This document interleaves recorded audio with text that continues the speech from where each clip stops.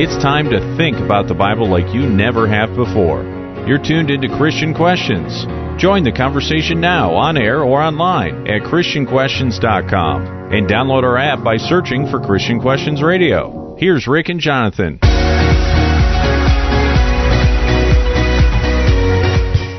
Earl Nightingale once said, "Whatever we plant in our subconscious mind and nourish with repetition and emotion will one day become a reality." Good morning, I'm Rick, and this is not your typical Christian commentary as we look at Bible-related topics from a different perspective. And I'm Jonathan, and that different perspective has its basis in three things: godly principles, family values, honest dialogue, always done in a politically free zone. Folks, thanks for joining us today. This is a call-in format. We are caller-friendly, so let's get started. Good morning, Jonathan. What's going on? Good morning, Rick. Our question for this morning is, how do you stand when life gets heavy? Our theme text is found in James chapter 1, verse 12. Blessed is a man who perseveres under trial, for once he has been approved, he will receive the crown of life, which the Lord has promised to those who love him. Okay. Life can get heavy sometimes. It can happen for all kinds of reasons. Our own poor judgment or mistakes, circumstances beyond our control, accidents or a tragedy. Whatever the reason, the fact is that sometimes life just becomes a heavy burden. When life does get heavy, we begin to doubt and to fear, which opens the door to begin down that ever-consuming road of discouragement and even depression. So, how do we fight this? How do we find a formula that will help us stand up and walk under the weight, to fight through the fear, and to persevere through the pain? How can we transform the heaviest experiences of our lives into the best growing experiences of our lives? Wow, that's heavy. Those are important questions. They are. And just by our conversation before we started this morning, Jonathan, a lot of people experience great heaviness in their lives. Oh, they do. Through their experiences and their trials and their burdens. Oh, yes. So hopefully this will be a very, very practical, applicable program that you can take with you and say, okay, I can start today to help to change that circumstance. Rick, the quote that you started with, yes, whatever we plant in our subconscious mind and nourish with repetition and emotion will one day become a reality. Yep. That can be used for good and bad both, couldn't it? Right. So I think that's the first key to the whole lesson is understand that we plant things consciously. We choose to plant things in our subconscious mind. Right or wrong? Right or wrong, Whoa. Good or bad. Whoa. Things that can transform us towards greatness, okay, or things that can pull us down into misery. We can choose to plant those things into our subconscious mind. And really, we want to focus on that part of the quote because it's such an important thing for us to make sure that our choices of what we plant into our subconscious mind are really, really valuable choices. Because, you can plant a thought, and then it says you plant it with repetition and emotion. Those are two keys to getting a thought to take root in your head. Okay. And Earl Nightingale, he's called the Dean of Personal Development because very, very wise in looking at and dealing with all of the parts of life that need to be put in place. So, in order to accomplish the major task of understanding the weight of the burdens of our lives differently, we need to adopt something, a method by which we can do this. And what we've chosen to loosely fit this is Stephen Covey's The 7 Habits of Highly Effective People. Folks, if you're not familiar with the book, it is a wonderful, wonderful book. I've read it actually several times. And we're going to take those 7 habits and apply them to dealing with the burdens of life, because I think that they really help us put things in order. Again, those habits were not designed for this particular purpose, but I think they serve as a good guideline for us. Sounds good. So James 1:2. Okay, our theme scripture was James 1:12. Mm-hmm. The context of that begins in James chapter 1, verse 2. And that second verse of James chapter 1 is actually teaching us the first 2 of these habits. So what's habit number 1? Rick, it's be proactive. Most of us live reactively, and we slog along. Growth only happens through a proactive approach. You know, people just tend to slog through life. Yes, they do. It's not a word we often use. Hey, well, I don't know. It made sense to me anyway. I don't know. What can I tell you? But, you're dragging yourself through life. That's the picture. With no purpose. Right. And we end up reacting because we're dragging ourselves through life instead of learning to be proactive. So let's go to James 1, verses 2. Now, we're going to go 2 through 18 throughout the entire program. But let's start with verse 2. Consider it all joy, my brethren, when you encounter various trials. Okay, now trials really means proof or adversity. So when you encounter various things that prove you, or various things that are difficult for you. Now, everyone who's had difficulty and adversity, say I. Aye. We're supposed to be joyful. Yes, we are. What? It says, consider it all joy when you encounter various proofs and adversity. So let's figure out, well, what does that mean? To consider. A lot of times you hear the word consider, you say, okay, I want you to consider this. And then your reaction is, okay, yeah, I'll think about it. To consider, oftentimes we look at as let it enter into your conscious thinking, and see if it makes sense or not. That's not what consider means here. And I think this is really important in order to start our conversation. To consider is not merely to lean one way or another. Yeah, I'll consider taking the alternate route, or maybe I'll take this route. It's not what that means in this scripture. It means, the word consider here means to lead or to accept. And in my mind, as I've looked at other scriptures that use the word, we'll use a few as an example. In my mind, my own paraphrase of this word would mean to fix in your mind as truth. Okay. So where it says consider, in my mind I want to take that out and say, okay, fix in my mind as truth, and then follow through with the scripture. All right. Okay? And so it's really a serious That's the point. Right. It's not just, okay, maybe I'll give it some thought. Is no. Okay. Something needs to be fixed in your mind as truth. Now, why do we say that about this particular word for consider?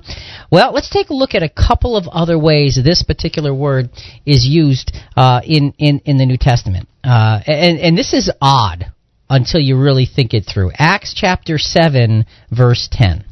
And delivered him out of all his afflictions, and gave him favor and wisdom in the sight of Pharaoh, king of Egypt.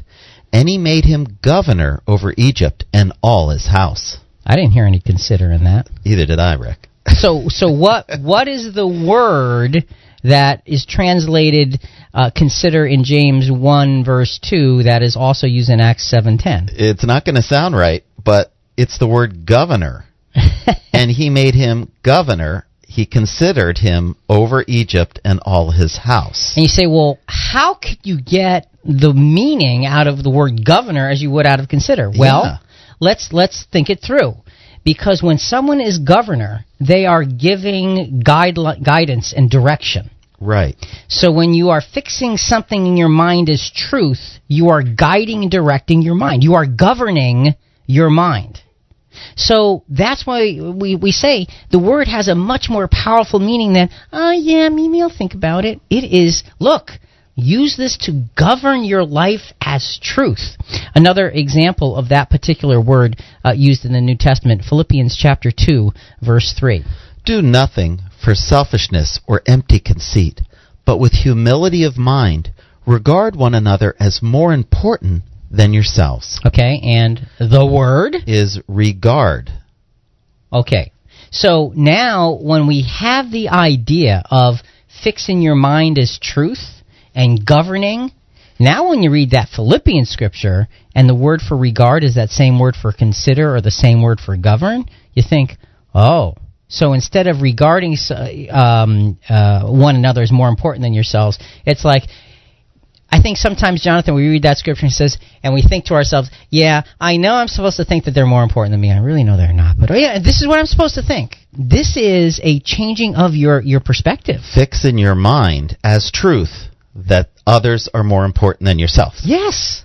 Wow. So when it says, consider it all joy, my brethren, when you encounter various trials, it's saying fix it in your mind as truth that it is all joy when you fall into various trials.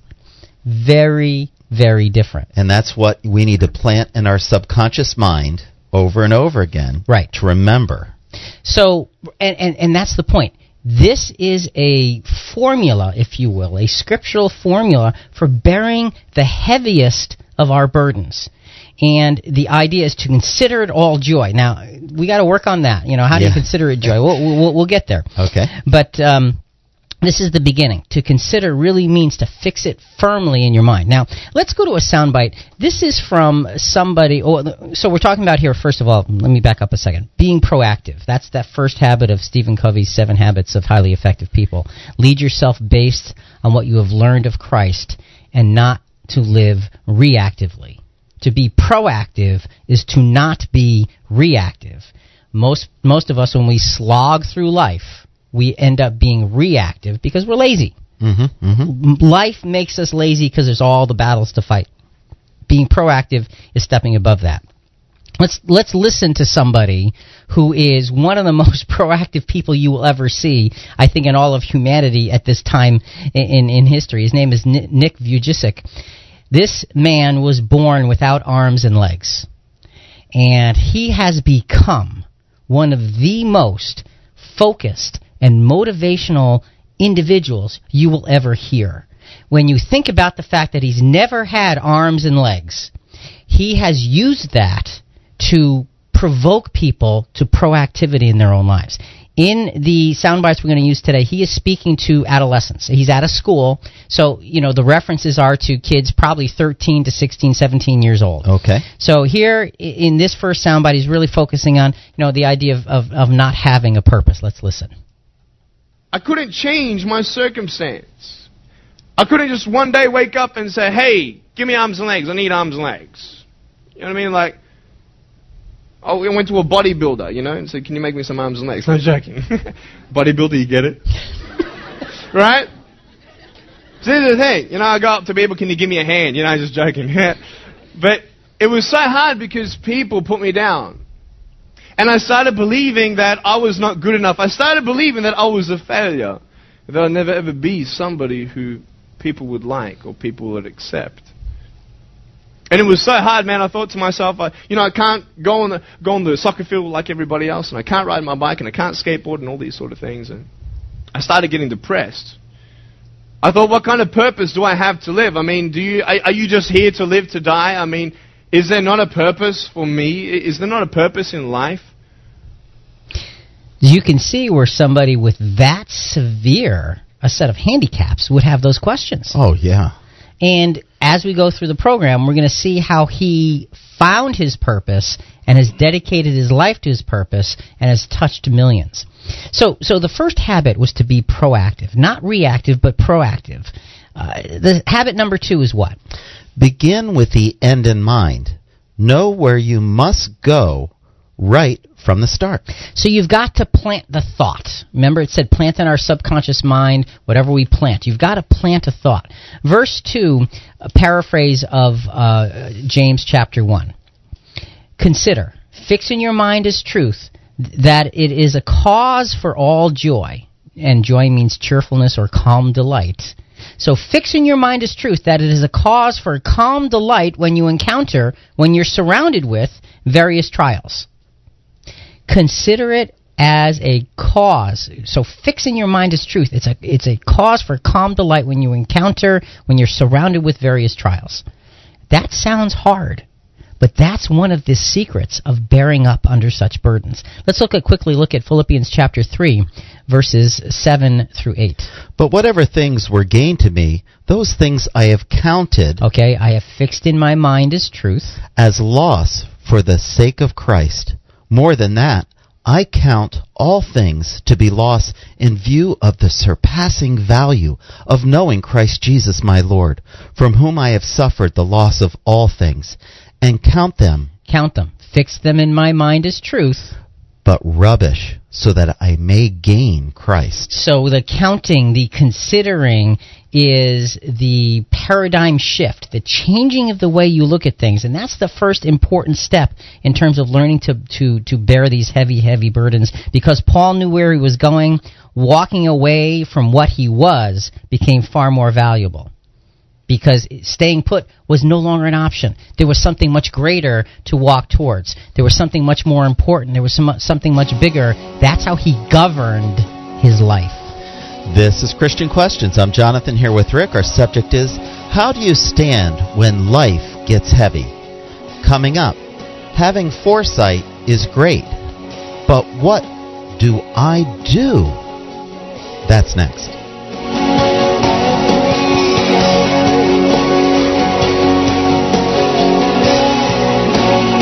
You're listening to Christian Questions. You're listening to Christian Questions. See videos, hear past shows, and talk to us at ChristianQuestions.com. Here's Rick and Jonathan. Welcome back. Our subject for today is, how do you stand when life gets too heavy? We're live Sunday mornings from 7 to 9 Eastern and 6 to 8 Central. That means we're on right now. Join our conversation by calling 866-985-4255. That's 866-985-4ALL. Or you can message us on your app. So, Jonathan, we're looking at James chapter 1, verse 2. Consider it all joy, my brethren, when you encounter various trials. The first habit was be proactive. The second habit, according to Stephen Covey's 7 Habits of Highly Effective People, great book, incidentally, the second habit is begin with the end in mind. Know where you must go right from the start. You need to know that, and that's why the apostle says, consider joy when you fall into various trials, because it's bringing you to a better, bigger, stronger end result. That's what it's got to be. So you've got to plant that thought. And remember, that first quote is, you've got to plant that thought in your subconscious mind and you nourish it with repetition and emotion. So it's got to be repeated, and you've got to get emotional about it. So that one day it will become reality. Right, because once it takes root in your subconscious mind, it now has power to help direct your thinking. And that's why pouring over scriptures really is such a valuable activity for all of us. Because life is heavy. Right. It is. And you need to be able to stand up under the weight. And so many of us have so many things that just make us feel like I can't do it, or I want to give up, or I can't push anymore, or I'm done. I don't know where to go. I don't know what to say. I don't even know what to think. We get into that situation, and you just... What do you do? Where do you go? Well, what we're doing is going to the Scriptures and saying, look, there's a process in Scripture to help us with that. You've got to plant the thought. Begin with the end in mind. For us to be able to change the way we think about the process of an experience, to think about the hardships of our lives, we need to know where that experience is going to lead us. Following Jesus' promises, when we follow Jesus, rather, it promises us a new destination, and therefore a new path, and that means a new way to think. All of those things are encompassed in 2 Corinthians 5:16 to 19, and this is a scripture about beginning with the end in mind.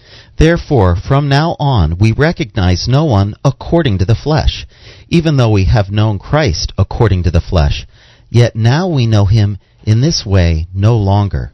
Therefore, if anyone is in Christ, he is a new creature. The old things are passed away. Behold, new things have come. Okay, so new things have come. The old creature passes away. New creature, new creation is there. This is a new way to think. This is all happening inside of your mind. That's the first part. Now all these things are from God, who reconciled us to himself through Christ and gave us the ministry of reconciliation. And that is the new destination, the ministry of reconciliation. Those called to serve Christ now, to follow in his footsteps, are there for the purpose of helping the world along the highway of holiness in that great day of judgment. Namely, that God was in Christ, reconciling the world to himself, not counting their trespasses against them, and he has committed to us the word of reconciliation. So the ministry of reconciliation is our destination, and the word of reconciliation is our new path. because the word of reconciliation is the gospel.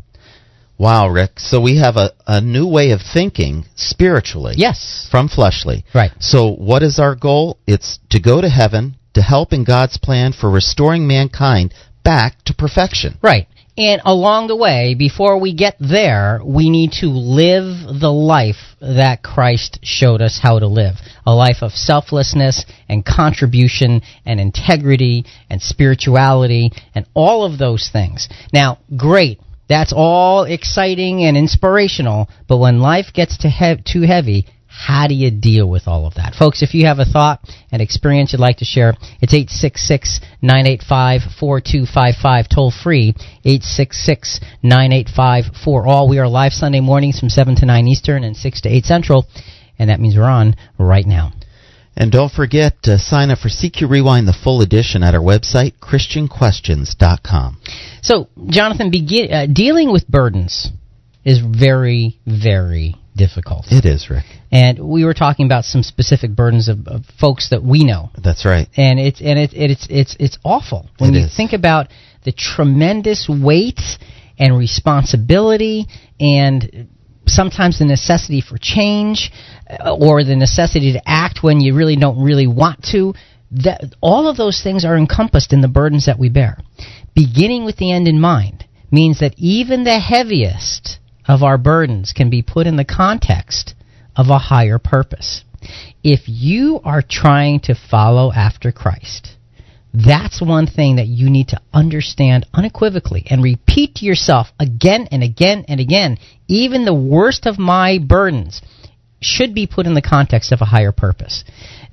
So now, if we do that, our burdens have a why attached to them. While this step doesn't lighten the load, it does open the eyes. It gives you hope. It does. Rick. It really, truly does. Because God's got this, and He's teaching us as individuals lessons we need. So you understand that your experiences are there for a reason. They're not just arbitrary. Right. Okay. Now that our eyes are open to hope, we know where we're supposed to go. Well, what do you do next? What do you do next? Let's go back to Nick Vujicic. He is from Australia. You can tell by the accent. And again, if you're just joining us, this is a man who has no arms and no legs. He was born that way and struggled through many, many things. In this soundbite, he is speaking to a group of adolescents out of school. They're probably 13 to 16, 17 years old. And he's telling them the story of his life, and he's helping them understand that they have to latch on to certain things. They've got to believe in certain kinds of things in order to be able to bear the burdens of their lives. Let's listen. I asked doctors, why did this happen? They don't know. There are some things in life that are out of your control that you can't change and you've got to live with.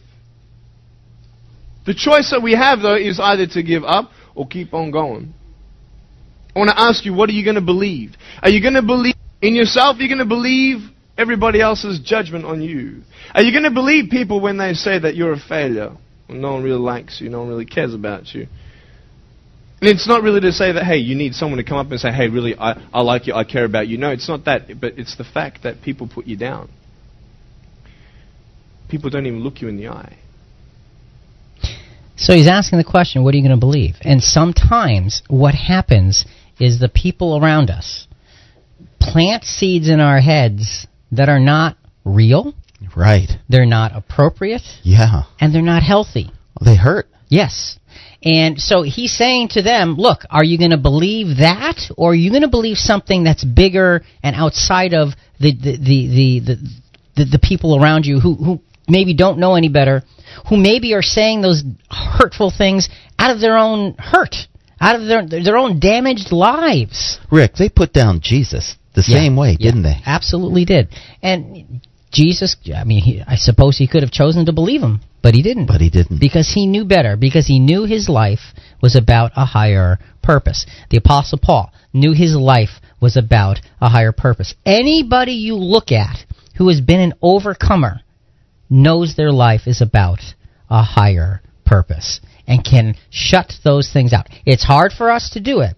And we're not suggesting that you say, okay, just like magically I'm going to wave this pen and suddenly your life is going to change. No, you have to work through it. You have to plant those proper and powerful thoughts in your mind. So far, Rick, we have be proactive, begin with the end in mind. Right. What do we do next? Put first things first. That's habit number 3. Put first things first. And then we go to James chapter 1, verse 3 for that. Knowing that the testing or proving of your faith produces, and that means accomplishes, endurance. And let endurance have its perfect result, so that you may be perfect and complete, lacking in nothing. All right. So knowing that the proving of your faith accomplishes endurance, let the endurance have its complete result, so you might be so you're going to be okay. This is a real transformative verse when you think about it. If you know that the difficulties are proving your faith and they're accomplishing endurance. Well, what? Okay, they're accomplishing endurance. What does endurance actually mean? Well, Rick, it means cheerful or hopeful endurance, constancy. Cheerful endurance, constancy. There's something to be said about that word, cheerful. We can endure something and you sort of like grit your teeth and bear it. Yeah. And you're angry and you're, okay, wait till you're done. I'm going to... Right? Yeah. That's a kind of endurance. But the kind of endurance that's being spoken of here is cheerful endurance. So every hard experience and heavy experience that we go through, if we keep this in mind, this is proving our faith. Yes. And we need to be positive that we can, by God's grace, get through this. And the hardest part of this, Jonathan, is when you're going through a really heavy experience, you look around and you look out there and you say, I don't see any good end result here. And that's true.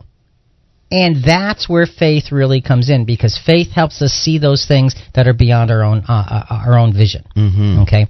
So how does the proving of our faith, essentially the hard experiences of our life, how do those things accomplish a cheerful constancy in our life? This proving process gives us a tangible result to look for, and that is endurance. James is telling us this one of the very first things we must focus on when dealing with heavy burdens is learning to apply cheerful constancy to our coping mechanisms. Learning to apply cheerful endurance, cheerful constancy to coping. Well, when you think about it, the Lord won't give us more than we can handle. Right. And if we trust that we're to learn something valuable to be more Christ-like, we can get through it. But we have to go back to what you just said. You have to go to the checkpoints. What do I know? What do I know is true? Not what somebody told me, but what do I know is true? What do I know is honest? What do I know is good? What do I know is spiritual? What do I know is from God? And then we can say, okay, there's got to be a bigger reason for this. And instead of gritting our teeth and hanging on, we can learn how to internally, and most likely not externally, but internally smile. Good. And hang on. Good. First Peter 4, verses 12 to 16. Beloved, do not be surprised at the fiery ordeal among you, which comes upon you for your testing, as though some strange thing were happening to you.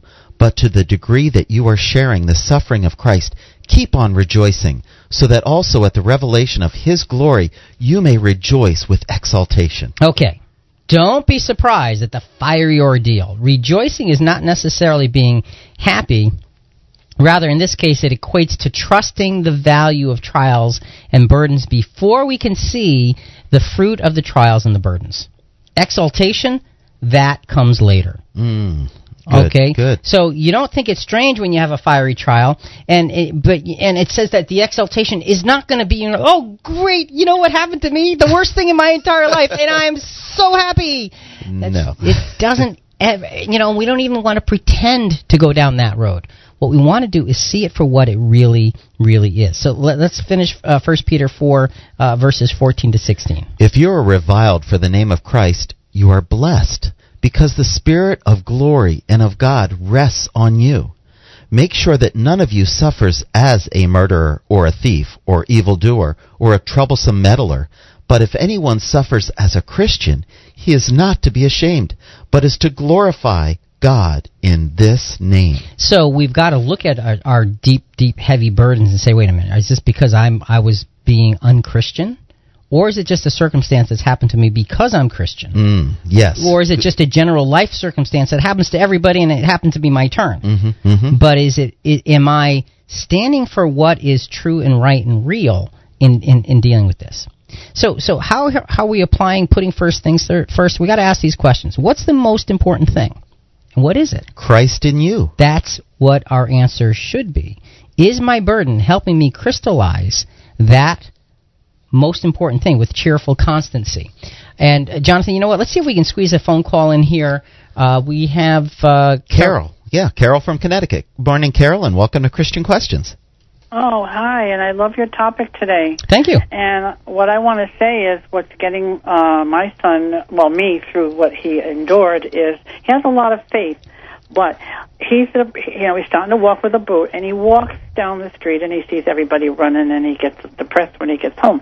I say, listen, you could not be walking. You could be not here. You could be paralyzed, and this gentleman that you have on the radio is an inspiration, and I'm going to tell him about it when he gets up.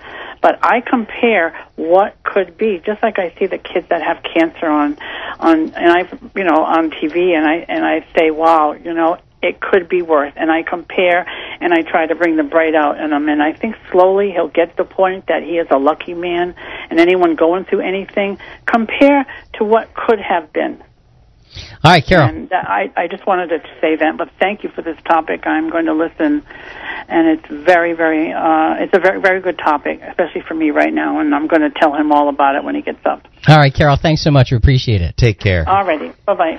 Words of wisdom from Carol right there. Look, things could always be worse. That's right. And you know what? When they are worse, what do you do when they are worse? Well, we're going to talk about that as the program develops, because we have to understand bearing heavy burdens is part of our Christian lives, and we really need to apply the process to be victorious. This is Christian Questions. I'm Jonathan here with Rick. Our subject is, how do you stand when life gets too heavy? Coming up. So priorities are set. Now, how does the weight of my burden help me? That's next.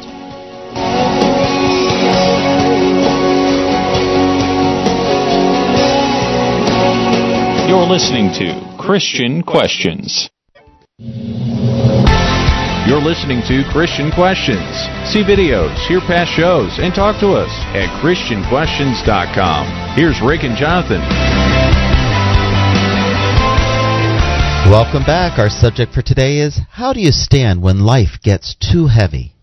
We're live Sunday mornings from 7 to 9 Eastern and 6 to 8 Central. That means we're on right now. Join our conversation by calling 866-985-4255.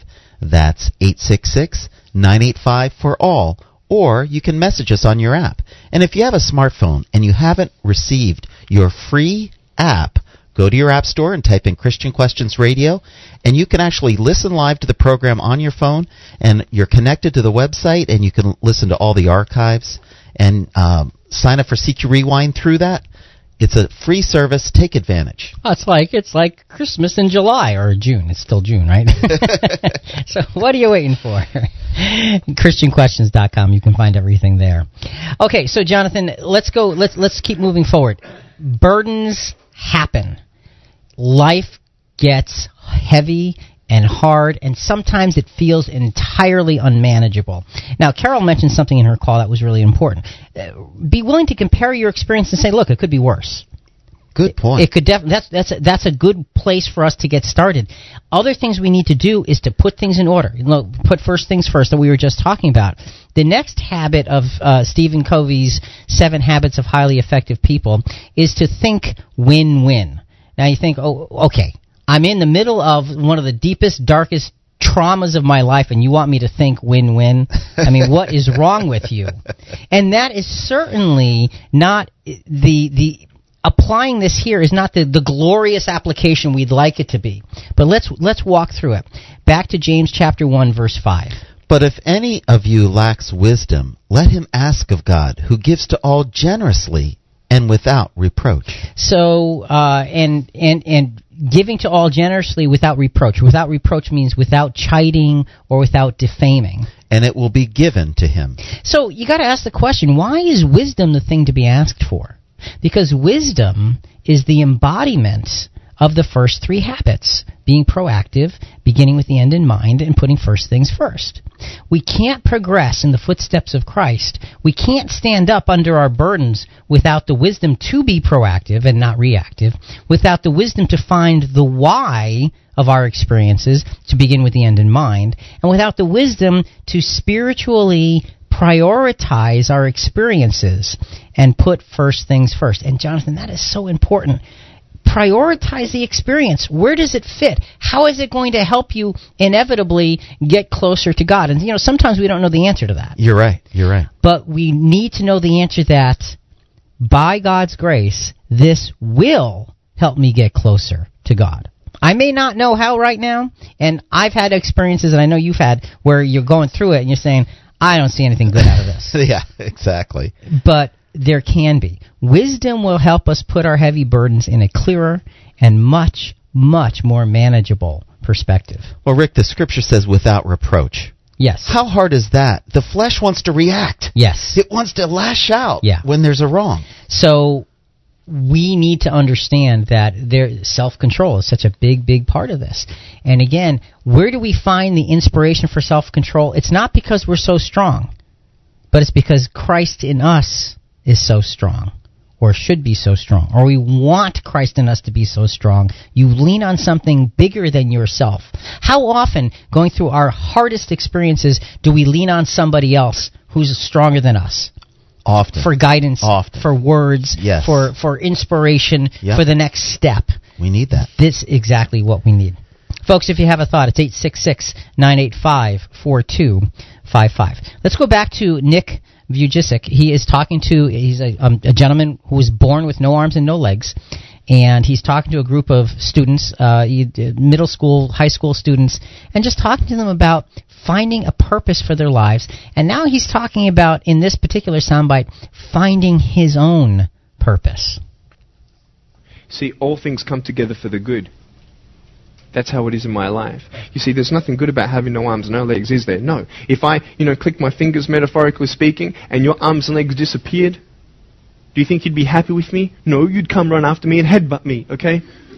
Because there's nothing good about having no limbs. But I love my life. Do you want to know why? Because I've seen the purpose. Because I have no arms and no legs, you're all listening to what I have to say. This is maybe the most attentive you've been in any guest speaker. Because everybody else is boring, and what would they know anyway? That's what you think. Don't worry, I was at school too. What pain do they know? But you see me and you see what sort of pain I could go through, and what I've gone through.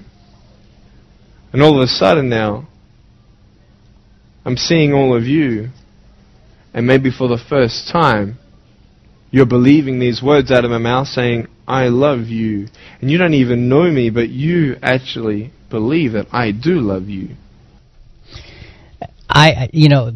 That particular soundbite encompasses such inspiration. He said, my purpose, I found my purpose. And that is to help people understand about dealing with the burdens in their lives. Why? The fact that I don't have arms and legs makes you pay attention. And now I've got you where I need you. Now I can teach you something. Now I can help to lift you up. Now I can show you the way. And it's such a beautiful example of win-win. How can having no arms and no legs be a win-win? Mr. Nick just told us how. It's an incredible experience to behold when you watch somebody who gets it so thoroughly and then dedicates themselves to teaching others the same things. Let's go to James chapter 1 now, verse 6. But he must ask in faith without doubting. And that means without any hesitation. Asking in faith without hesitating. For the one who doubts is like the surf of the sea, driven and tossed by the wind. So here we go back to the lessons. Remember we were talking last week, I think it was about trust. Unflinching trust. We go back to those lessons on unflinching trust. Asking in faith without any hesitation. Our faith must provide the strength of foundation to live in trust that God will provide whatever we might need. Now wait, I didn't say he's going to provide what we want. I like that. You're right. I didn't say he's going to provide what makes us comfortable. Right. I didn't even say he's going to provide a solution. He's going to provide what we need. Okay, let's make sure we see that clearly. But in this wisdom thing, look, we're not like Solomon in that we can just ask for wisdom and then have God grant it to us. Our asking for wisdom is actually living in faith. Our living in faith and studying the Scriptures is asking for wisdom. 2 Timothy chapter 2, verses 14 to 15. Remind them of these things, and solemnly charge them in the presence of God not to wrangle about words, which is useless and leads to ruin of the hearers. Okay, there's no win-win there, is there? No. Wrangling about words, arguing and all that. There's no positiveness that comes from that kind of interchange. Be diligent to present yourselves approved to God as a workman who does not need to be ashamed, accurately handling the word of truth. So to accurately handle the word of truth, that's where you find the win-win in asking for wisdom. For we in our asking are seeking for it with diligence. So what we're doing, Jonathan, is we're saying to God, okay, yes, I know I need a lot of wisdom, and not worldly wisdom or Rick's wisdom, but God's wisdom. Where do I find that? In God's Word. Yeah, it's a pretty simple equation there. So if we are seeking with diligence God's wisdom through His Word, we are much more likely to find it there than by watching television at night. Just the thought, okay? Thus we grow as we seek for wisdom, and once we have more wisdom, we not only grow more, but we can now help others do the same. And you look at the example of Nick Vujicic and what he does with his life. He helps others to grow through their pain and their suffering and their trials and their viewpoints on their lives. And Jonathan, that's another thing. Sometimes when we get under the heaviest burdens of our life, our view of life gets skewed by the weight of the burden. That's right, and it can push us in the wrong direction. And now we look at life with hopelessness. We look at life with a sense of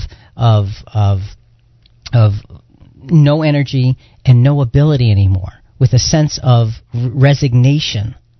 And that's what heaviness of burden does to us. And look, all of us can fall under that. These scriptural principles are saying, okay, you need God's wisdom to help you overcome those kinds of things. You need to really focus on thinking above, on doing things differently, on following a different path other than the one inside your own head. That's one of the great tools the Scriptures are telling us on how to deal with this. So remember, he's talking about asking in faith without hesitation, okay, because the one who doubts is like the surf of the sea driven back and forth. You have no direction. Verse 7 of James chapter 1. For that man ought not to expect that he will receive anything from the Lord, but a double-minded man is unstable in all his ways. So, not seeking with unflinching trust will only bring us instability. Asking in faith, stand and seek in faith and receive the wisdom to transform burdens to blessings. And again, it's not an instant transformation. Sometimes burdens take years and years to find the blessing. But it's worth it. Yeah, it is. And sometimes we won't find the blessing of our burdens until afterwards. Until after our death and resurrection. But the blessing is always there if we're seeking after Christ. Wisdom helps us to see our burdens for what they are, and what are they? An opportunity to flourish in the faithfulness of God. Say that again. An opportunity to flourish in the faithfulness of God. And that is the perspective, the win-win perspective we really want to be seeking. One more scripture before the end of this hour, Jonathan. 1 Corinthians chapter 10, verses 12 to 15. Therefore, let him who thinks he stands take heed that he does not fall. No temptation has overtaken you, but such is common to man.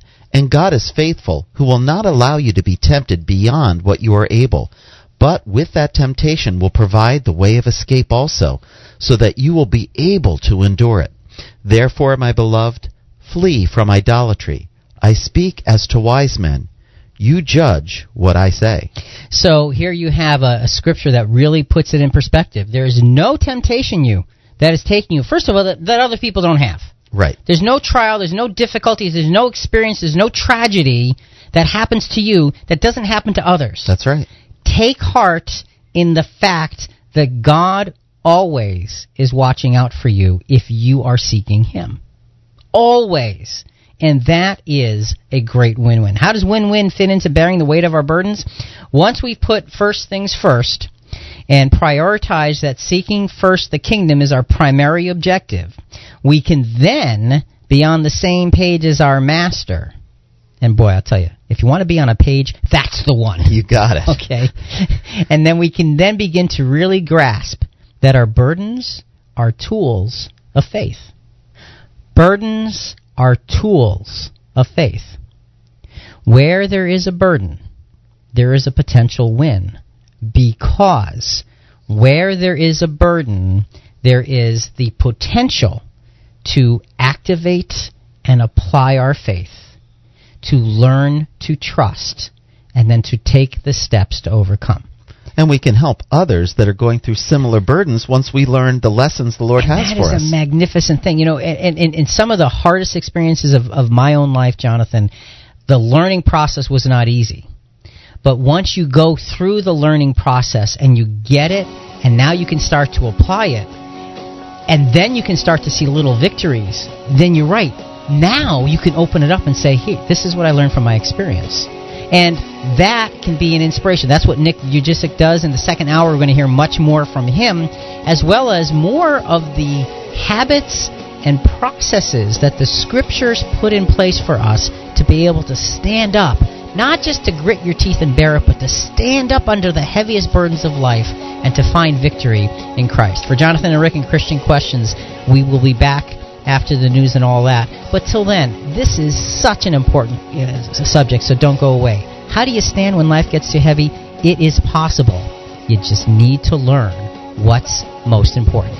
We'll be back soon, but till then, think about it.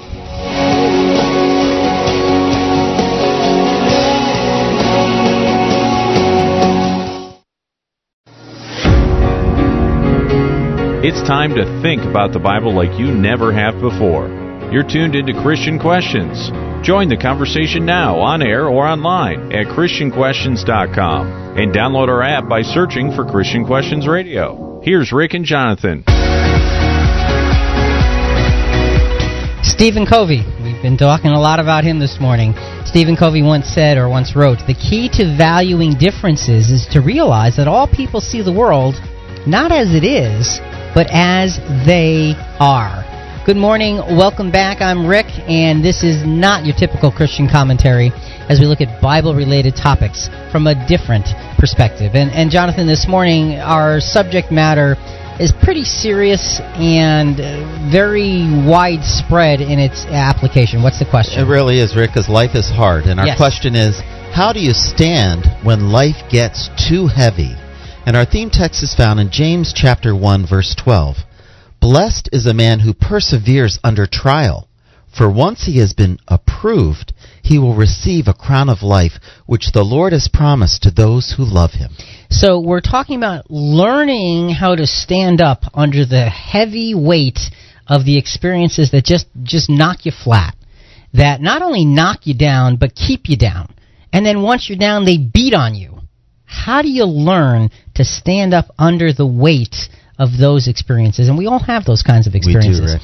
And so to do that, we're doing two things. We're looking at James chapter 1. We're going through verses 2 through 18, because there's a process laid out for us there in James. And then we're using the 7 Habits of Highly Effective People from Stephen Covey's book entitled The 7 Habits of Highly Effective People to sort of be a backdrop to the explanation. And then we're using a very inspirational individual, Nick Vujicic, who is a gentleman who has no arms and no legs, and is a motivational speaker, and it just helps people to get a hold of things. So, Jonathan, a quick recap of the first hour. We went through 4 different habits. What are they?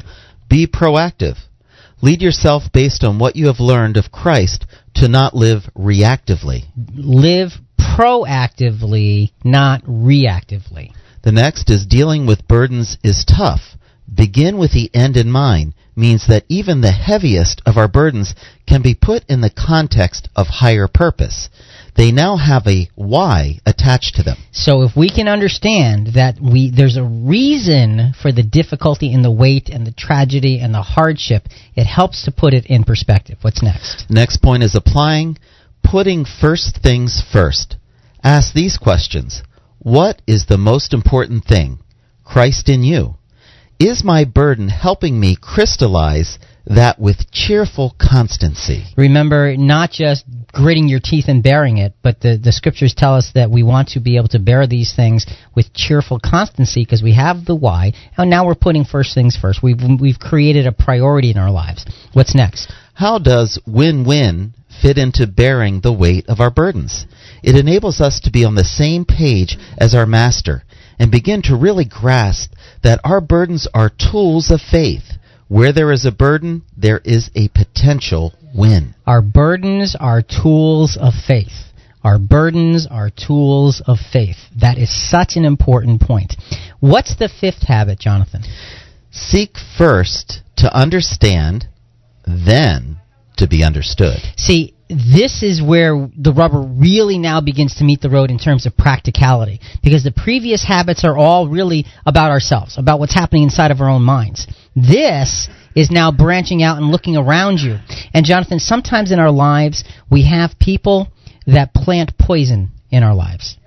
They hurt us. They do.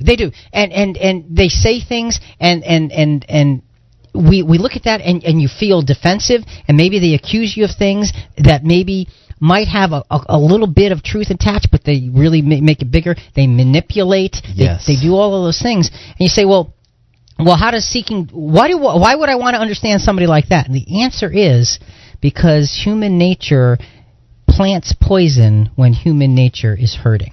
Rick, we all have different experiences, weaknesses, and different personality types. And we have to deal with all these differences of individuals. So by understanding them, we can't cure them. But No. by understanding them, what we can do is begin to put it into perspective and say, okay, they're doing this because they are hurt. Somehow or other, they're not in their right mind. Somehow or other. They're flawed. So what can I now do with that particular understanding? So let's go to James chapter 1. Let's go to verses 9 through 11 in this idea of seeking first to understand and then to be understood. But the brother of humble circumstances is to glory in his high position, and the rich man is to glory in his humiliation, because like flowering grass he will pass away. For the sun rises with a scorching wind and withers the grass, and the flower falls off, and the beauty of its appearance is destroyed. So too the rich man in the midst of his pursuits will fade away. It's odd, in these James scriptures, he drops wisdom in, earlier, and now he's talking about rich guys and poor guys and saying, how does this all fit together? And he talks about scorched grass, too, and I have a yard full. I planted new grass, and that all died, but the old grass is still there. Okay, now, look, is that one of those really heavy burdens in life? No. I didn't think so. Okay. The weight of our burdens has to be seen for what it is. There are times when the weight is as a result of persecution or circumstances or other reactions to spiritual righteousness, like that humble brother. Right. And as we mentioned before, people, being in attack mode for no really good reason. And there are some times when the weight is actually directly related to our own doing, to our own thinking, to our own desires. And we have to humble ourselves to be aware of that. Right, and that's represented by the rich man in this particular verse, saying, you're hanging on to all of these things, and these things are your most important things, and that's creating extra burdens for you. You got to learn to let go of those things. So sometimes these burdens come to us, and the heaviness comes because of circumstances, and it helps us to grow spiritually. Sometimes it's a wake-up call that we better start growing spiritually. Good. Okay? Good. Big You're right. difference. You're right. Understand the source of the burden, then act on that clarity. Well, Rick, let's go to the phones. We have Julius from Connecticut. Good morning, Julius, and welcome to Christian Questions. Gentlemen, good morning. Good morning. I missed you last week. You did. Well, we were here. I was in Los Angeles, and at 5 o'clock in the morning, I was meditating on a commitment to the local church. So when I came to my, recalling your program, it was 8:44 your time. Mm-hmm. And the screener says, "You're going to?" No, I said, "I cannot jump in now because I know you're trying to summarize at that time. I didn't want to infringe on your time, so I just left a message with the local screener, your screener." In any event, I went to visit a 49-year-old friend on hospice yesterday, and I prayed for wisdom. 4 of us went to see her out of town, and I prayed for wisdom. And I think the Lord gave it to me because I gave one simple thing I said to her and to the group around her. I said, folks, I said, no matter how long the tunnel is, God's promises always put a light at the end of the tunnel. It's just that simple thing. You know why I think it helped her? Because as we were saying goodbye, I was hugging her. She would let go. So I think it was helpful. With God's help, God always helps us to say the right thing. But anyway, thank you for such a remarkable analysis on what to say, what to do with God's wisdom and all that. God bless. Thank you. Thank you, Julius. Appreciate your call. Good day. Bye-bye. And look, he just expressed one of life's heavy burdens. Visiting somebody who's in their 40s, who's in hospice. I mean, enough said. What's happening? The weight is so immense. How do you cope with such things? And just along those same lines, like he said, God puts a light at the end of the tunnel. I don't know how long it is. Yes. No matter how long it is. Just got a message in from the app, and it really fits in with Julius's comment as well. It says, "Good morning, guys. Burdens are tools of faith. Amen. When I take my problems to God, I say," and listen to this, she says, "I say, Lord, I know you have already solved this. Help me to trust that your will for my life is complete and your plan for me is already accomplished. Thank you for this Bible study, Beth in Tennessee." Oh, wonderful. So the idea is, yes, that's the point. God's got it in control. It's already solved in His mind. It may not be solved in the reality of our lives yet, and that may not even come to resolution in this life, but that's irrelevant. God has it in control, and He controls eternity. That is relevant. Folks, if you have a thought, it's 866-985-4255. Let's go back to Nick Vujicic. The guy has no arms and no legs, but he's got a heart that is bigger than you can even imagine as he is speaking to teenagers about his life experiences, encouraging them to cope with the burdens of their lives. Let's listen. What about this? Let's say that you have a problem in your life and you want to give up now. Imagine if someone 10 years older who's gone through the exact same thing that you have actually got through it and came to you and said, "You know what? I know how it feels. I've been there. I've been going through what you're going through now, but I'm still here." Would that not encourage you? Could that possibly save your life? Yes. Is that not a purpose worth living for? And that's why I believe in you, because that is the greatest purpose. It's to love. Honest. It sounds corny, whatever you want to say. I don't care. I love people because there is freedom and power in loving people. There is freedom and power in loving people. And, seek first to understand, then to be understood. And when you try to understand those who are hurting you, it helps us to be able to cope with the darkness and the evil that they may be sending our way. You can't cure them, but if you at least understand that there's hurt behind it, it helps us to be able to put it in perspective and to listen to the right voices in our heads. Yes. Because all those voices swim around, and you've got to separate what's real from what's not. You got it. Sometimes we can best bear the weight of our own burdens by bearing the weight of others, because there's strength in numbers. The early church had issues of disagreement, and those issues needed to be faced. The scriptural way to face them was not to browbeat those who were wrong. Rather, it was to accept and support them in their conscience. This is a beautiful scripture, Romans 15, 5-13, because they had disagreements in the early church, and this is how the apostle is expressing how to deal with it.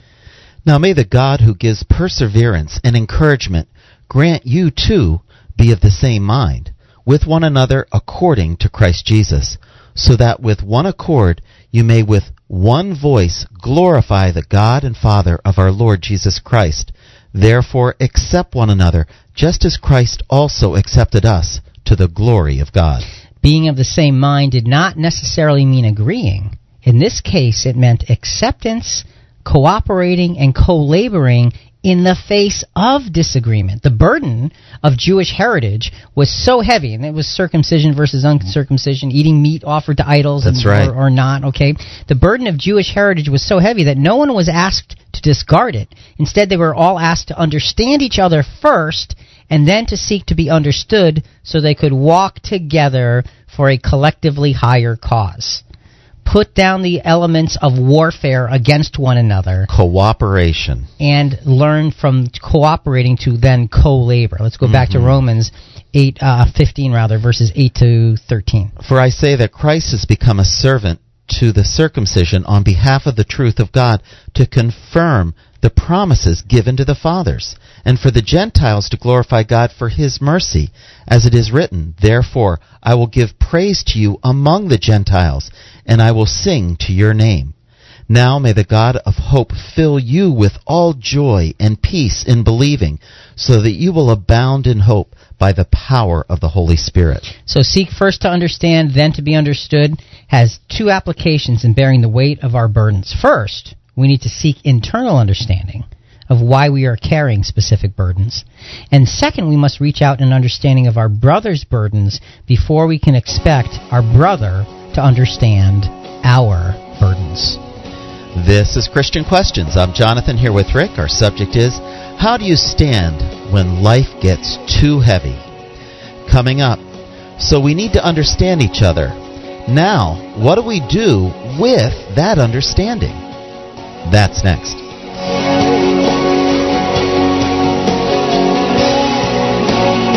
You're listening to Christian Questions. You're listening to Christian Questions.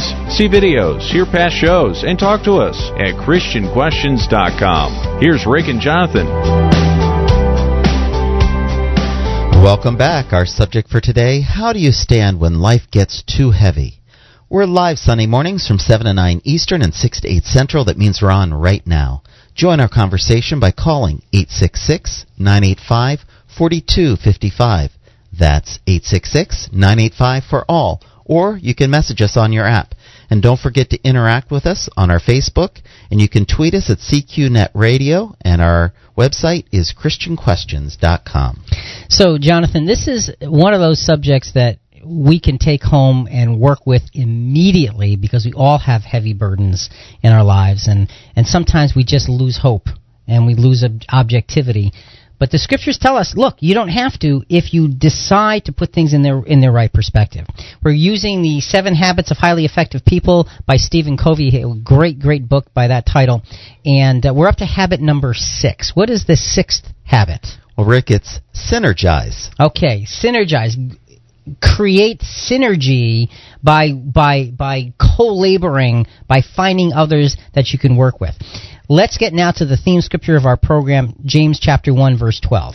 Blessed is a man who perseveres under trial, for once he has been approved, he will receive the crown of life, which the Lord has promised to those who love him. So now we're getting finally to the core of the matter. Perseverance under trial is the key to attaining spiritual life with Christ. That's what it says. Perseverance under trial is the key to attaining spiritual life with Christ. So what does it mean to persevere? Rick, it means to stay under or behind, remain, to undergo, bear trials, have fortitude, persevere. All right, and I like the thought of to stay under. In other words, the weight is on you. Don't run away from it. Stay under and learn to stand up under that weight. How do you do that? And most of the time, Jonathan, we can't do that in our own strength. We have to do that in a strength that is above ourselves. This is the key, and it is the same key for each and every called out one. It's the same thing. To stand under the pressure, to push through the pain, to fight the fear, these are all common denominators for all who are Christ's. It's truly a battle to be won or lost inside your own mind. Rick, I like the lexicon's definition. To endure, bear bravely and calmly ill treatments. Bear bravely and calmly. To bear. In other words, and I always think about, in this context, I think about my son who's in the Coast Guard when he was in boot camp, and, they really put you through misery in boot camp. And I asked him specifically, how do you bear the pain? He said, you embrace it. You own it. It's yours. Embrace it. Make it part of you. Don't fight it. Accept it. And then you can fight your way through it. Words of wisdom from somebody who knows. Yes. So, and Jonathan, just a quick comment from the app, and folks, keep sending the messages. We really love to hear from you here at ChristianQuestions.com. With your app, just send them in, and if we can get them on the air, we'll do so. This comment from the app, Christian Questions app, says, "What a mess we are in this world. We are sinking fast. Will God help us? He already is. But he is not saving the world in its present form." Actually, in several weeks, we're going to be doing a program, and I think the title is, Has God Lost Control of the World? So that's coming up in the middle of July, I believe. Listen for that program, because we're going to spend 2 hours, essentially, on this particular question. So thanks for sending in that comment. Let's go back to Nick Vujicic, the gentleman with no arms and no legs, giving young people, giving adolescents something to hold on to in their trials and difficulties of their lives. And, he's talking to them about, when they fail. And he's talking about, when you fall, sometimes you're afraid to get back up. Let's listen. So what do you do when you fall down? Get back up. Everybody knows to get back up, because if I start walking, I'm not going to get anywhere. But I tell you, there are some times in life where you fall down and you feel like you don't have the strength to get back up. You sort of put a mask on your face when you come to school and pretend that everything's okay when it's not, and you go home and lay in your bed when no one's looking at you, when you don't have to impress anybody, and you're yourself. And fear comes in. You know the fear that you have as soon as you walk into the doors of your house. Maybe there's a broken home. Maybe you have doubt in your life. Maybe you don't know for sure what's going to be happening in the future, and it scares you. So he's saying, look, sometimes we get into that situation. And look, we all have that happen. He's talking to adolescents. But as adults, you have those same kinds of doubts come. You do, Rick. And, oftentimes we put on the mask when we go out into public and we don't let other people see them, but then we come home and we come and we settle into the loneliness of our own heart and mind. And in that lonely place is where the doubts and the fears can really gnaw away at you. How do you get out of that? One of the 7 habits of highly effective people, according to Stephen Covey, is to synergize. Now, what if you're all by yourself? Okay? I mean, what if you can't synergize with others? Well, let's talk about synergizing with others first, and then we'll go to the being all by yourself. Synergize with others. Philippians chapter 2, verses 3 through 9. Do nothing from selfish or empty conceit, but with humility of mind, regard one another as more important than yourselves. Do not merely look out for your own personal interests, but also for the interests of others. See, that is focusing on those around you in a positive perspective. Having this attitude in yourself, which was also in Christ Jesus, who, although he existed in the form of God, did not regard equality with God a thing to be grasped. So it's showing you Jesus in his pre-human existence in a very humble state, saying, no, I'm not meant to be equal with God. I may be spiritual, but I'm not meant to be equal. But he emptied himself, taking the form of a bondservant, and being made in the likeness of men. Taking the form of a bondservant. He now became that human, which very, very, very much lower from where he came from. Being found in appearance as a man, he humbled himself by becoming obedient to the point of death, even the death on a cross. For this reason also, God highly exalted him and bestowed on him the name which is above every name. So that's the mindset, that utterly humble, serving mindset that the Apostle Paul is saying, look, have this attitude in yourselves that Jesus had. And then he describes what Jesus did. So we can and should push and pull each other up to the highest heights of humble service. And that sounds weird. The highest heights of humble service. Because humility is raising God up. That's what it is. It's understanding life for what it truly is. It's truth. Humility is proclaiming truth. And how small we are. And being able to do that in a sense where we can encourage one another is such an important thing. So into this humble service in the likeness of Jesus, if we push and pull and cajole each other into this thing, the weight of our burdens looks different when we mutually engage this way.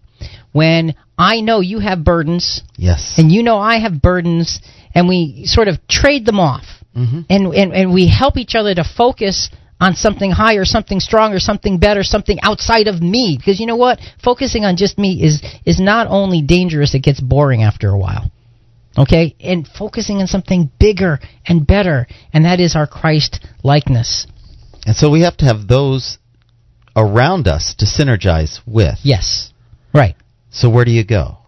Well, and that's the key.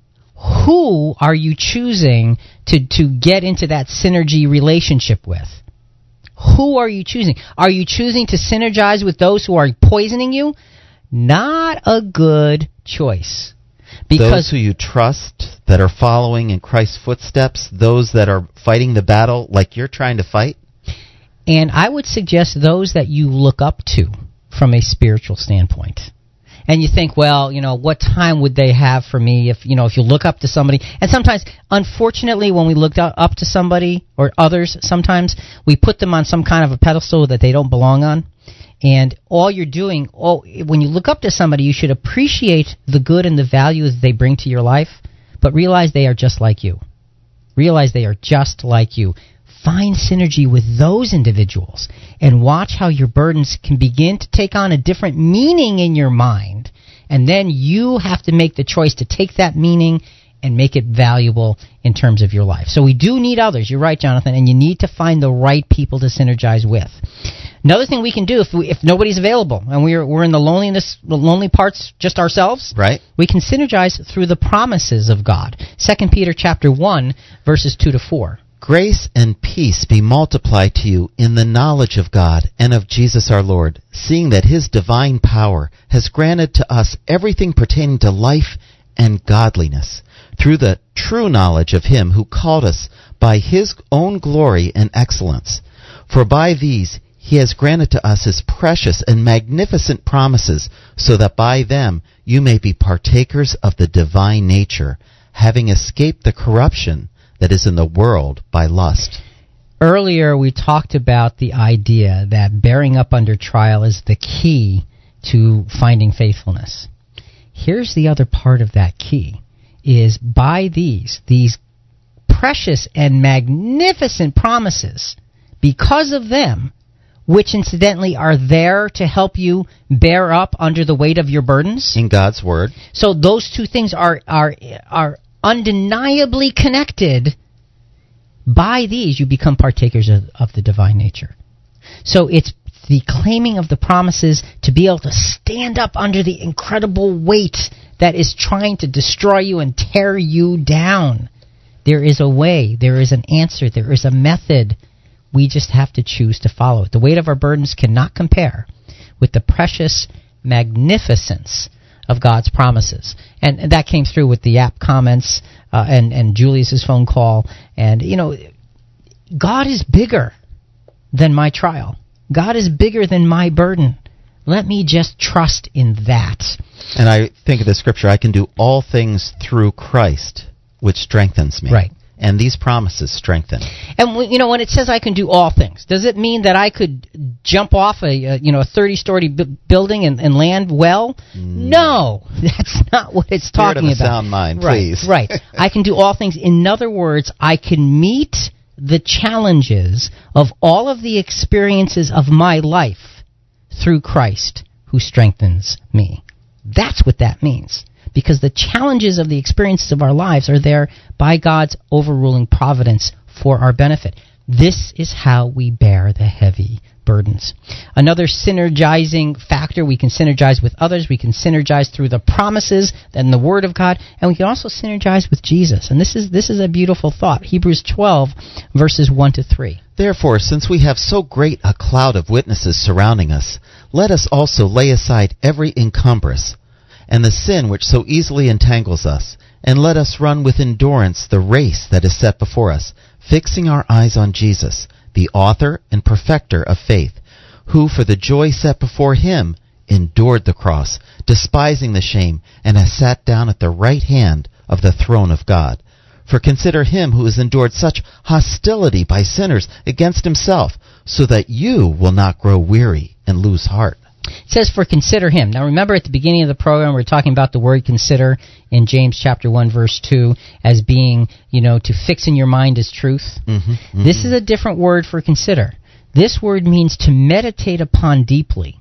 So in other words, this is how you synergize with Jesus. You meditate deeply upon his life, his teachings, his experiences, and his example, and say, I can gain strength from doing that. When you're focused on something bigger than you, your personal burdens become smaller. And really, Jonathan, that's what it comes down to. When we're focused on something bigger, the burden has to, by definition, become smaller. Jonathan, you had mentioned you had a quote from a plaque or something at your house. Yes, I did. And it really, I think, is very, very, very, very appropriate right here. God could have kept Daniel out of the lion's den. He could have kept Paul and Silas out of jail. He could have kept the 3 Hebrew children out of the fiery furnace. But God has never promised to keep us out of hard places. What he has promised is to go with us through every hard place and to bring us through victoriously. And that was from Merv Rossell. There you go. God could have, but he didn't. And it reminds me of that last app comment, that question, is God going to help us? God could have done a lot of things but chose not to, because God understands in your life, and folks, yes, we're talking to you, in your life, the difficulty of your experiences is there for the purpose of your growth and your development. It's there for the purpose of something much bigger, much better, much stronger, much broader than your imagination can even grasp. So why not allow yourself to go through those things, bearing the weight by relying on the Scriptures, relying on Jesus, relying on those who can help to build you up. This is Christian Questions. I'm Jonathan here with Rick. Our subject is, how do you stand when life gets too heavy? Coming up, how do we take all these things and make them permanent parts of our daily thinking? That's next.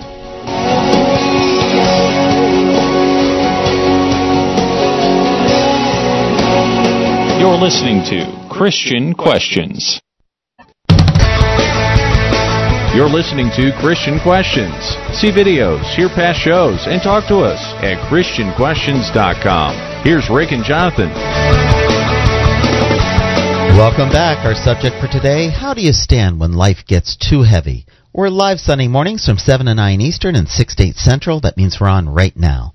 Join our conversation by calling 866-985-4255.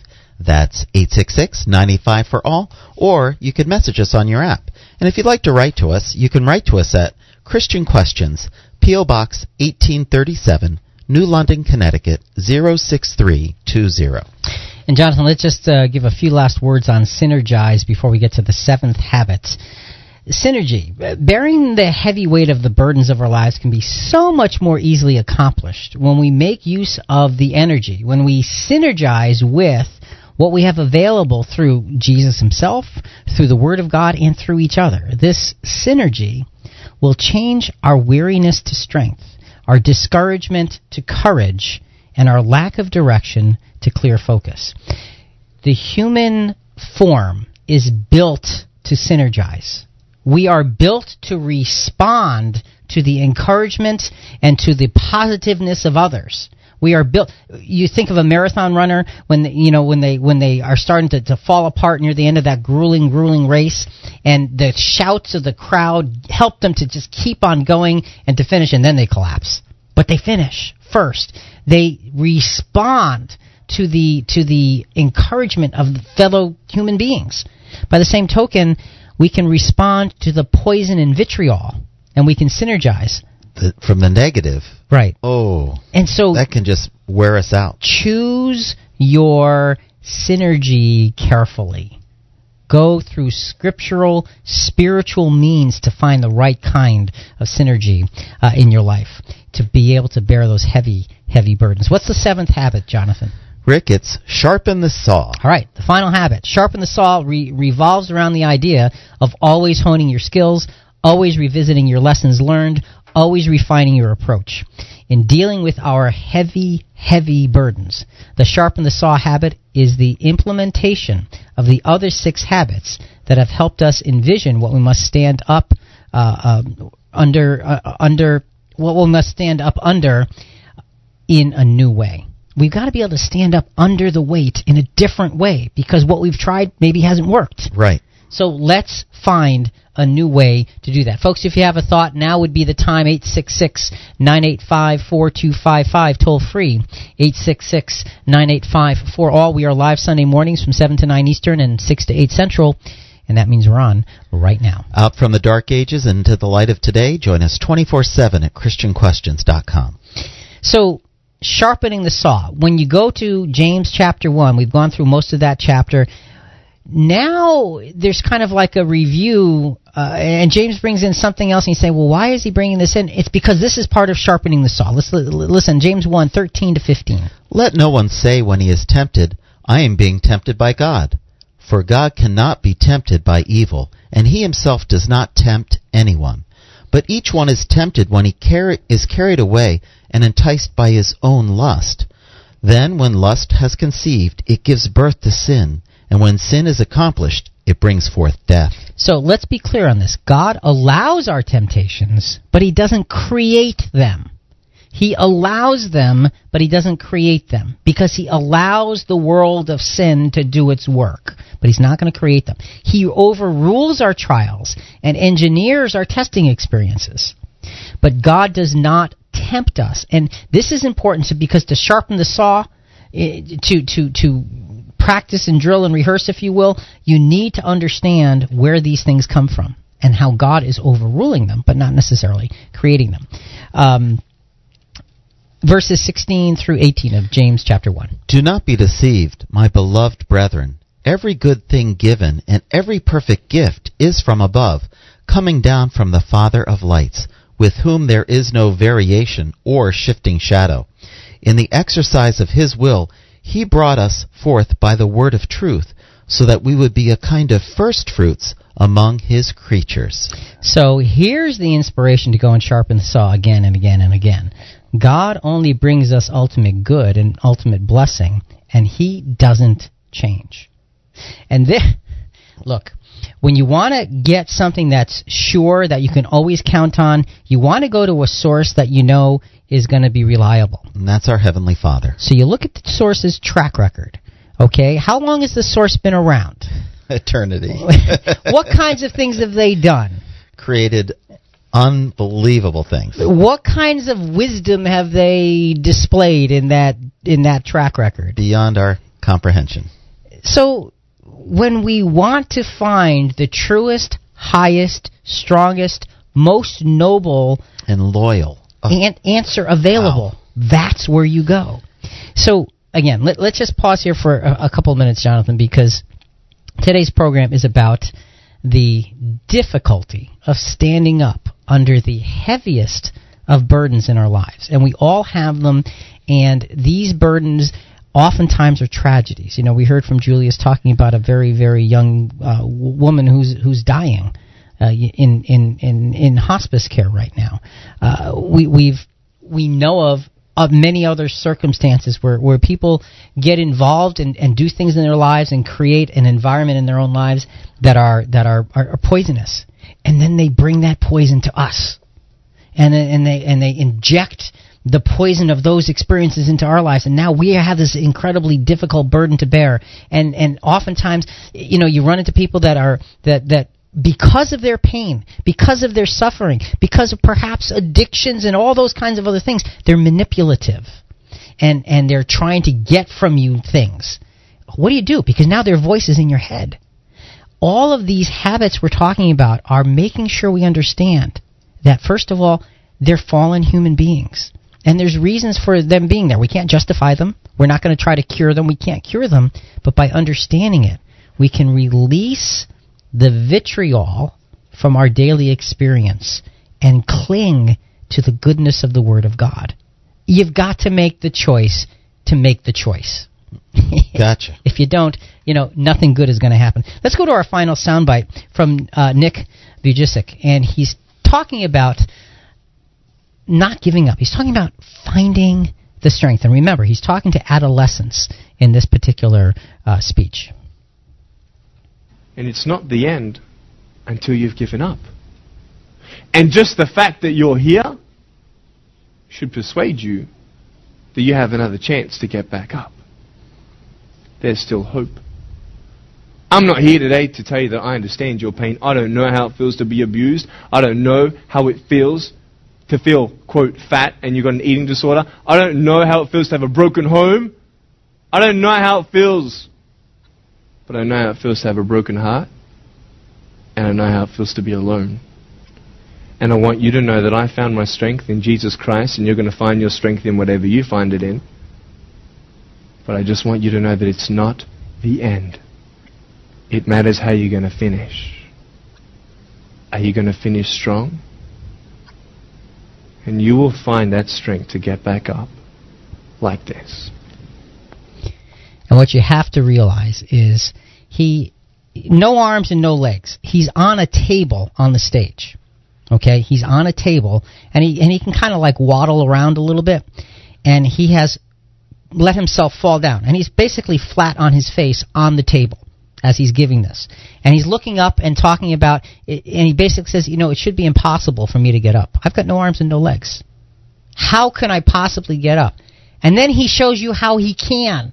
And you know that it took an incredible effort to discipline his body to contort the way he has to contort, so with no arms and no legs he can get himself up from being flat on his face. And he's saying to these kids, look, it's not over until it's over. You still can finish strong even when you feel like it's impossible and you're face down and you don't know where to go. There's hope. And a man with no arms and no legs has the authority to tell you that.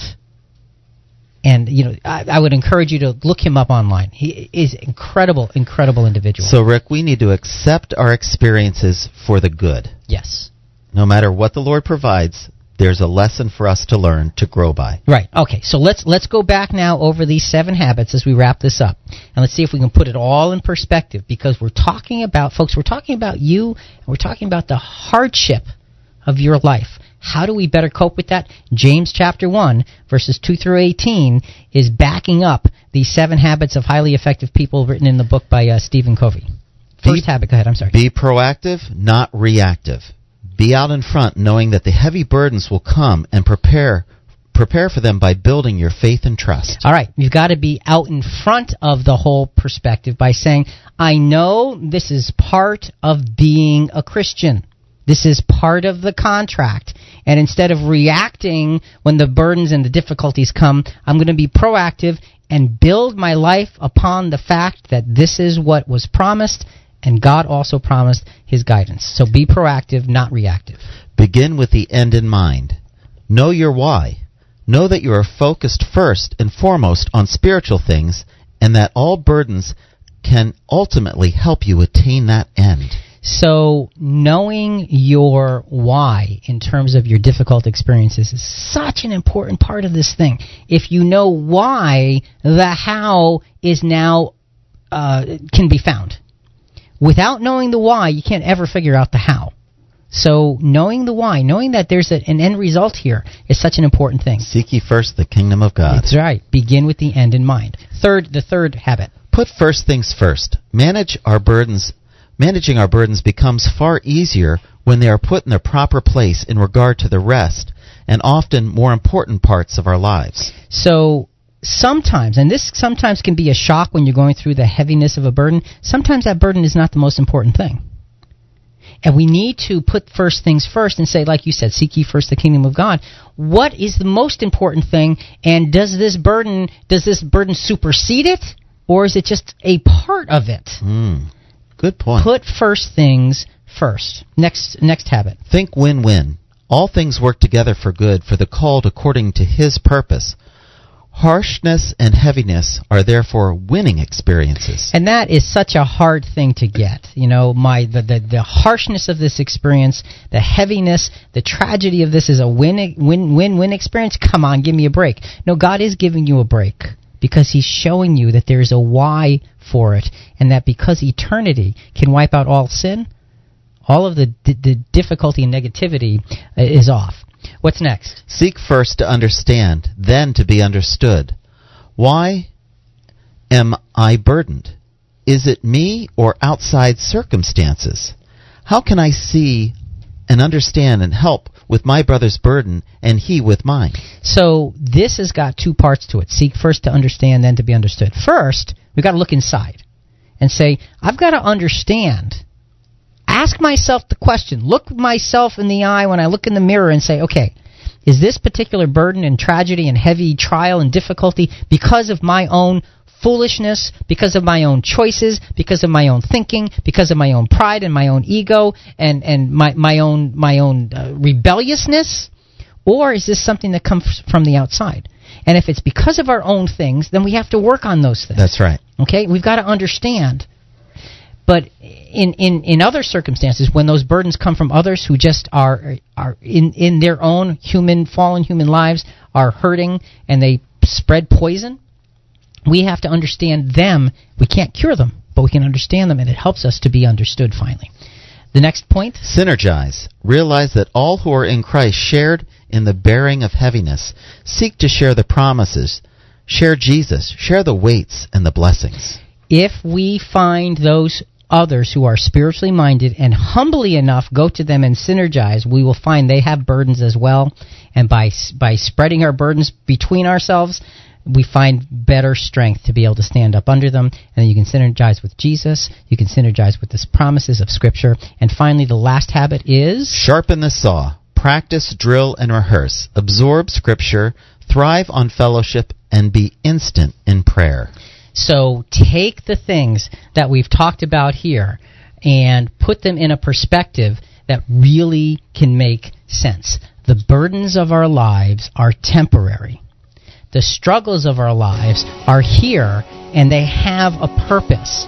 What we can now do, according to James chapter 1, is we can take those things, put them in perspective, find wisdom from God, wisdom from above, understand that wisdom can help us to find the strength to actually stand up under the weight, to bear the pain, and to move forward, because the glory of God is on the other end of this. We may not see resolution to our problems in this life, but God has resolution to them in eternity, and that is what counts the most. Folks, we hope you've enjoyed being with us this morning. We've certainly enjoyed being with you.